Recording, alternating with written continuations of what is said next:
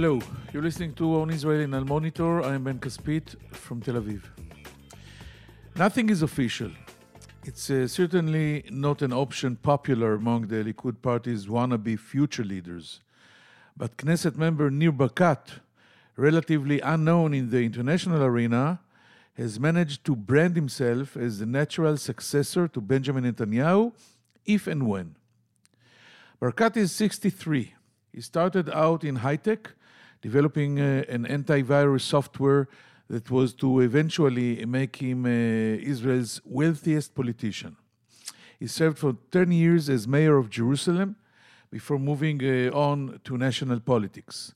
Barkat is a symbol of Israeli success, photogenic, well-dressed, rich, and ambitious. Polls conducted among Likud members who will elect the next leader of Israel's largest party when the time comes show Barkat leading well ahead of other candidates. His relationship with Netanyahu is a mixed bag. Netanyahu is naturally suspicious and Barkat is a worthy suspect. Nonetheless, the two men maintain reasonably cordial ties. Just before the 2020 elections, Netanyahu promised to make Barkat his finance minister. But when Netanyahu formed a new government with his rival Benny Gantz, Barkat did not get the job. It went instead to another Likud leadership contender, Israel Katz. Barkat, for the past year, waiting patiently on the Knesset opposition benches, has not given up hope. He has been traveling the world presenting an image of an assertive, glamorous figure in order to position himself in the best possible spot for the day when the Likud wakes up to the unbelievable fact that the Netanyahu era is over. Barkat is today's podcast guest. We'll speak with him about his just completed travel to the US and Ukraine, where his visit prompted raised eyebrows. We'll also ask him how he sees the future of a nuclear deal with Iran, about the anti-Israel BDS boycott campaign, about his ties with the Jewish communities in the United States, as well as his special connection with that country. Nir Barkat joins us right after this short break.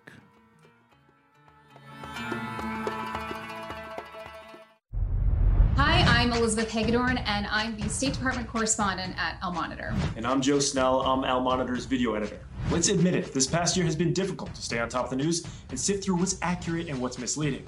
Let Al Monitor help you. If you care about the Middle East and North Africa, you should consider listening to Al Monitor's audio series On the Middle East with Andrew Parasalidi and Amber and Zaman, and On Israel with Ben Caspit. You can now watch our newest video podcast, Reading the Middle East with Gilles Capel. You can subscribe to these series on your favorite podcast platforms. And through a host of free daily and weekly newsletters, we offer a range of perspectives with the highest journalistic standards. You can subscribe to these newsletters at almonitor.com. As an award-winning media service headquartered in Washington, D.C., Al Monitor has a network of over 160 contributors around the world. So if you haven't done so already, be sure to visit almonitor.com, where you can find all of these newsletters and podcasts along with first-class reporting and analysis.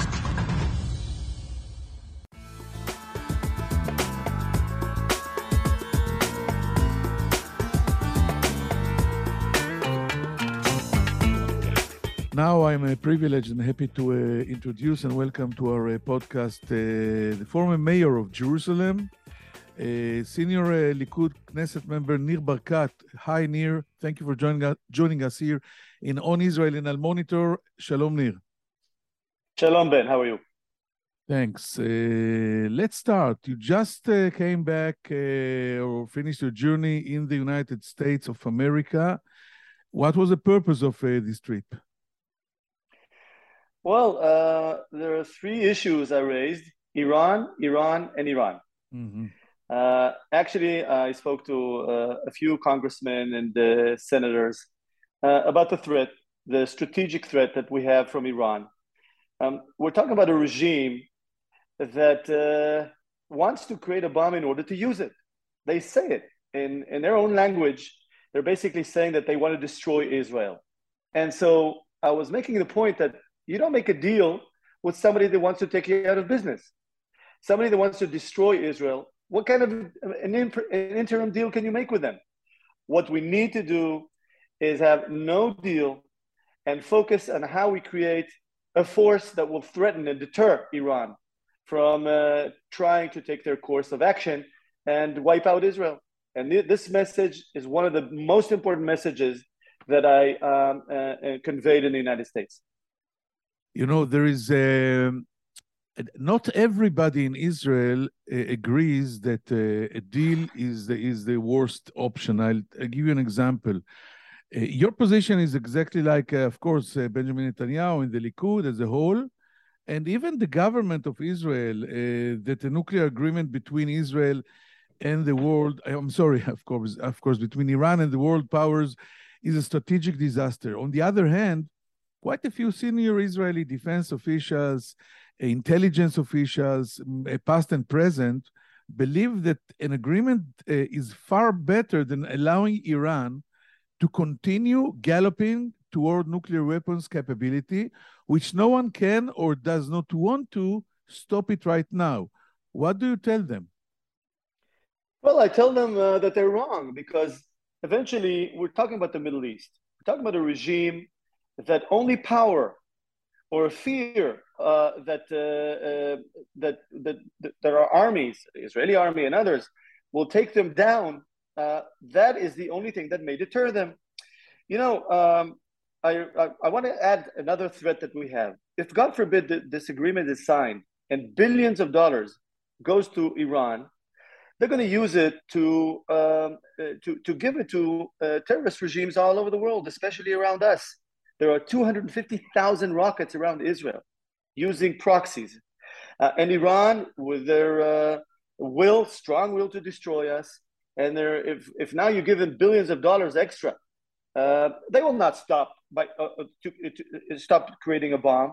You know, unfortunately, this regime, this Islamic regime, is willing to lie, to send people to commit suicide. They will never stick to any agreement. Any agreement you sign with them, they will not stick to it from day one. So what's the point? Giving them more money, more ability to fund terrorist groups all over the world, not just to Israel. You know, what I basically said to the Americans, to our American friends, is that while we're the small Satan, the United States is the big Satan, according to to this regime. So what's the point making a deal? You're fooling yourself, whoever thinks that the deal will stop them from creating a bomb. The incumbent Israeli government has used several sophisticated maneuvers to delay and or prevent a deal with Iran.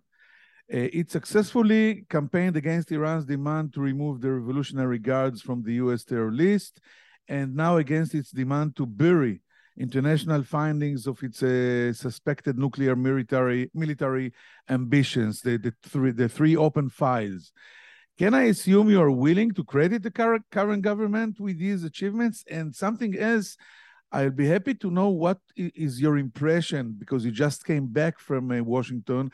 Is these delays are here to stay? What are the chances of getting to this, the sides will reach this deal eventually, finally? Well, I am concerned, but I see that there's no decision yet in the current administration in the United States. I'm concerned because I understand that, God forbid, if this deal does get signed, Israel is a big threat, and we must do everything we can to eliminate it. You know, I want to add one more thing. The Abraham Accords. The Abraham Accords are threatened by Iran because they see the bully in the Middle East called Iran threatening not just Israel, but also the moderate Arab states around it. Now, the more we align interests against Iran, the better the chances of expanding the Abraham Accords. If, God forbid, Iran becomes stronger, even the Abraham Accords could be at risk here. Because in the Middle East, you have to be bad with the bad guys and good with the good guys. And if you don't stick to that strategy, the good guys may fall apart. And this is something that people should understand. There's much at risk here. And only when Iran will be threatened, that we will hit it militarily, may they be deterred from their action. only credible military option, like we're used to say.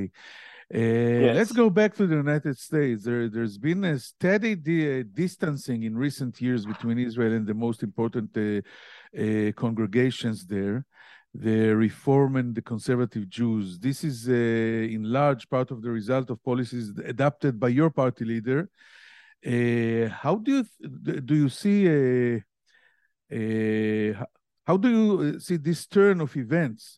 Is it appropriate for Israel to campaign against the reform in order to politically appease the ultra-Orthodox? Where do you stand in this issue? Because I know you have solid roots, and we'll talk about it in America.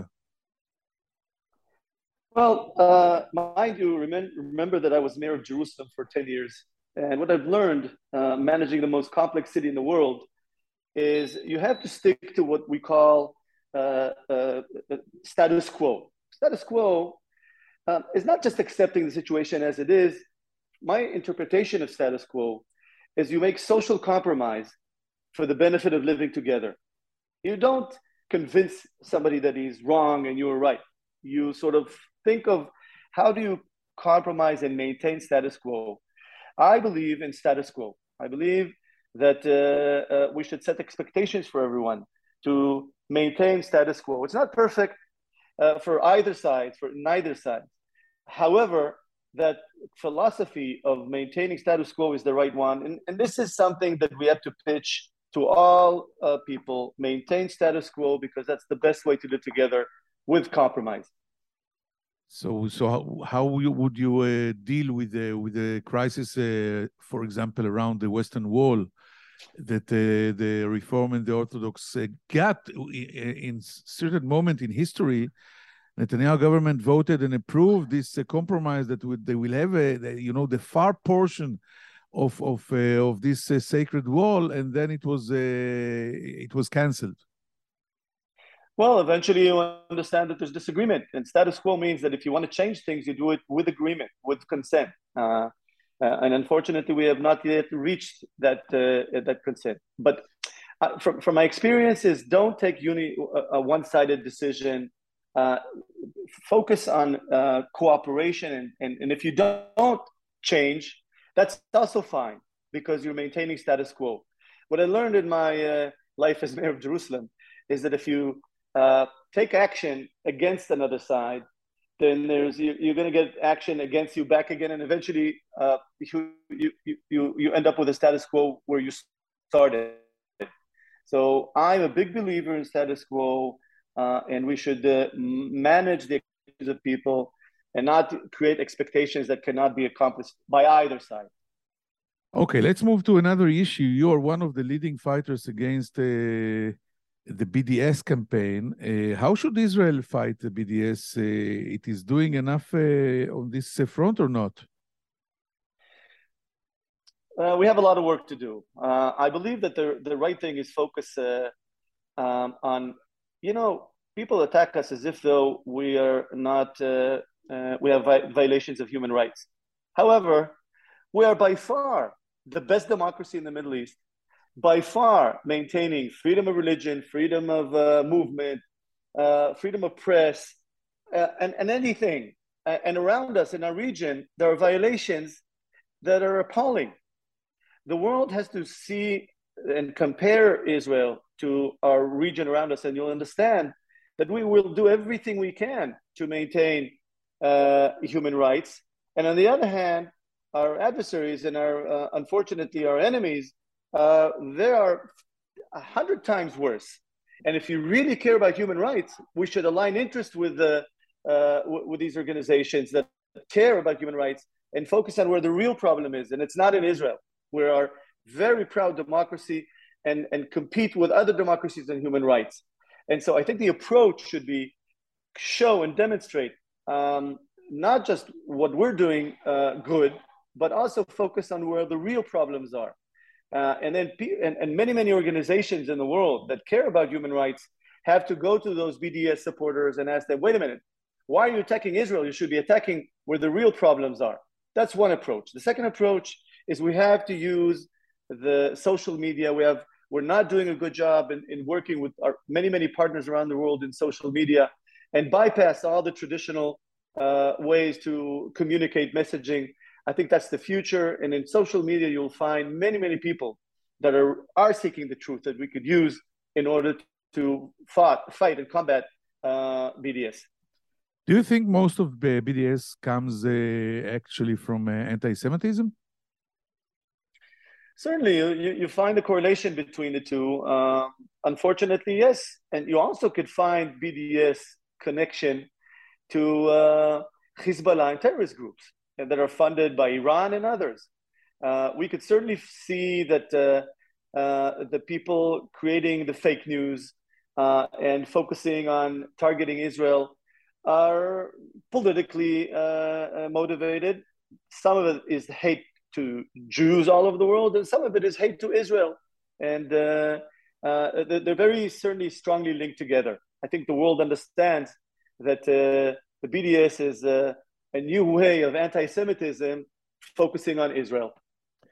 Can you tell us, Nir Barkat, about your personal connection to the United States? Well, I grew up, I spent 3 years in the States when I was a child. My father did his postdoctoral thesis in Pasadena, in Caltech, and then in Ithaca, in New York, in Cornell. And so I learned to love and to appreciate the United States as a huge superpower. The majority of my business life as a high-tech entrepreneur, I did in the United States, and I understand how to do business with America and to appreciate the shared values that we have. I see, as practically all Israelis, the United States of America is the best partner we have. And I believe that we should maintain and do a better job in focusing on bipartisan issues and getting more bipartisan support in the United States. I understand how important this is, and I'm very happy to spend every few months. I come to the United States, to New York, to Washington, sometimes to the West Coast, to maintain the relationship and hear and listen and also speak, to develop that relationship as much as we can. Do you believe that the United States, maybe I'll ask this way, the American administration, current administration, Biden's administration is a devoted supporter of Israel? Because it's not a secret that Netanyahu did not have a good relationship with Democrat presidents, especially Barack Obama, and there is a gap between the support of the Republicans and what is going on between the Democrats in Israel. Although this current government approved the situation, but what's your take on this issue? Well, I think all sides understand that strategically we have to be aligned. Sometimes, naturally, there are differences of opinions on action, on some actions, but we have to look beyond that, and we have to realize that strategically, long term, we have to align interests. And even if there's some tension, it could be personal, it could be others. We all understand that we have to put that aside and focus on, as I believe we are, in aligning interest on security and intelligence. I think the United States and Israel have an amazing relationship. By the way, even with presidents that did not agree with our prime minister fully, we had full agreement on the technology and the security and on economics and exchanging technology and high tech, and culture. So I think that we have to look at a broader picture, and I'm happy that Israel is such a great partner, and the United States is such a great partner to Israel. Let's move to Ukraine. You stopped there on your way to the United States. Please tell us why. Well, from day one in this unfortunate war, I believe personally that Israel should align interest with Ukraine and the Western world and the United States. This is my personal opinion. There are challenges. Ukraine is under, an invasion of a bully, and my belief is that the world should unite against bullies.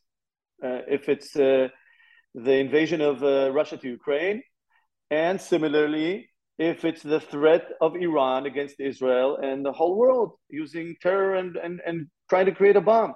So the alignment here, my thought is that we have to align interests. And so I decided on the way to the United States to go and show my personal support and share with them some of my perspective as mayor of Jerusalem, being in a few times a city under fire, different kind of fire, but still some of the challenges that I have learned. And I went there to support. I met the head of the parliament. I met the mayor of Kiev. I was there invited by the chief rabbi of Ukraine and spent a lot of time with him, learning the challenges that the Jewish people have there. And there are challenges that we must help them. And so for me, it was to show my support and share that experience in the United States. You've been severely critical of Israel's policy, which is not sufficiently pro-Ukrainian in your view. On the other hand, Israel, as you know, has an interest in preserving its relationship with Russia and the cooperation with the Russian army on our northern front. Don't you agree with what this government is trying to do? Walk a delicate balance between its support for Ukraine and dependence on Russia for our fight against Iran's entrenchment in Syria and Lebanon? You know, as a Jew, as an Israeli, yeah, certainly. Of course, we would like to maintain relationship with all parties. If we could. In peacetime, it's probably possible. And I believe that we should, as much as we can, maintain relationship with all parties involved. However, eventually when there's war, you cannot be neutral. You cannot be neutral. And then expect the world not to be neutral when we need them. And therefore, you have to align and say to everyone, look, let's focus, strive for peace. But in this challenge, well, there's an oppressor here. There's an invasion here. And we have to be on the side of Ukraine. All Ukraine wants is to become more and more like us in the Western world. And if all countries would have taken only their interest, we would be in a big problem. So my perspective is when you take a global picture, that you have to align interests. And of course, every country has to come to some kind of way to help, which is a certain balance. But at the basics of this, we belong to the Western world. We belong to the alignment of the United States and the European Western world. That is our strategic partner, and we have to be with them. Finally, we are facing election in Israel, November 1st. Do you believe in the chances of Likud, headed by Benjamin Netanyahu, to reach this goal of 61 mandates without being dependent on Benny Gantz and other guys, or other players in the political map? Do you think it is going to happen this time? I do. Israel has many, many challenges. Security, economy, many reforms needed to dramatically upgrade our potential and our future. And only the Likud, headed by Netanyahu, can form a stable government that will last 4 years and take these challenges on successfully. Netanyahu is best suited to do that. We are more organized. However, now we have to get people out to vote. That is one of the biggest challenges we have. And I believe it's within reach, and I'm optimistic, working very hard. But I'm telling all the voters of the Likud, you have to bring your friends to put to vote Likud. Otherwise, we're not going to win. It's within reach. It's possible. We have to work very hard and win November 1st. You, and this is my last question, in all the polls, in all the crowds, Likud members, general public, are the leading candidate to be the next leader of Likud. Of course, not challenging Netanyahu, but after, if and when Netanyahu will leave the political arena. Are you ready to be a prime minister in Israel? It's not on the table right now, Ben. Right now, part of the Likud. No. Loyalty in the Likud and the party I come from is key to the success of our future. And so I'm a loyal Likudnik, loyal to the elected leader, and it's not going to change. It's not going to change. We are working together, and I will do everything I can to help Netanyahu and my party win. Former Mayor of Jerusalem, Nir Barkat, Senior Likud Knesset member, thank you very much for this conversation, for joining us here in Al Monitor. Toda rabba, Nir. My honor and pleasure. We'll be back right after this short break.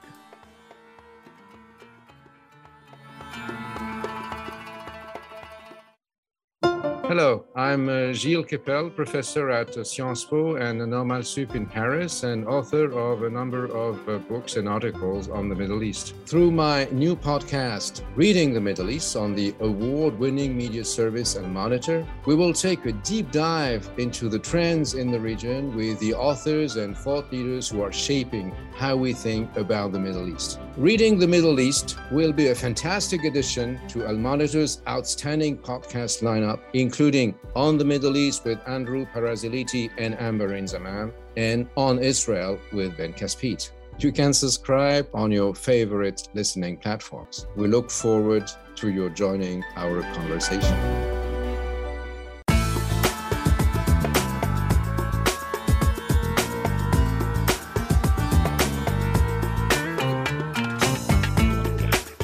Thank you for staying with us. Knesset member Nir Barkat, the leading candidate to be next Likud leader if and when Benjamin Netanyahu quits politics, is actually speaking already as a prime minister. He's not going into politics or Israeli politics, but he's very confident in declaring that no nuclear deal with Iran will bring safety to Israel or the Middle East. He said that in his visit to the United States last week, he met senators and congressmen and spoke with them about it. He said that Iran is a state that declares loudly, clear and loud, that it wants to destroy Israel, to wipe Israel off the map. So what kind of a deal you do with such a state? And so is clear, no to any deal. What we can do, or the world, or the international community, or the West, or the superpowers, is build a force that will deter Iran and stop the nuclear bomb.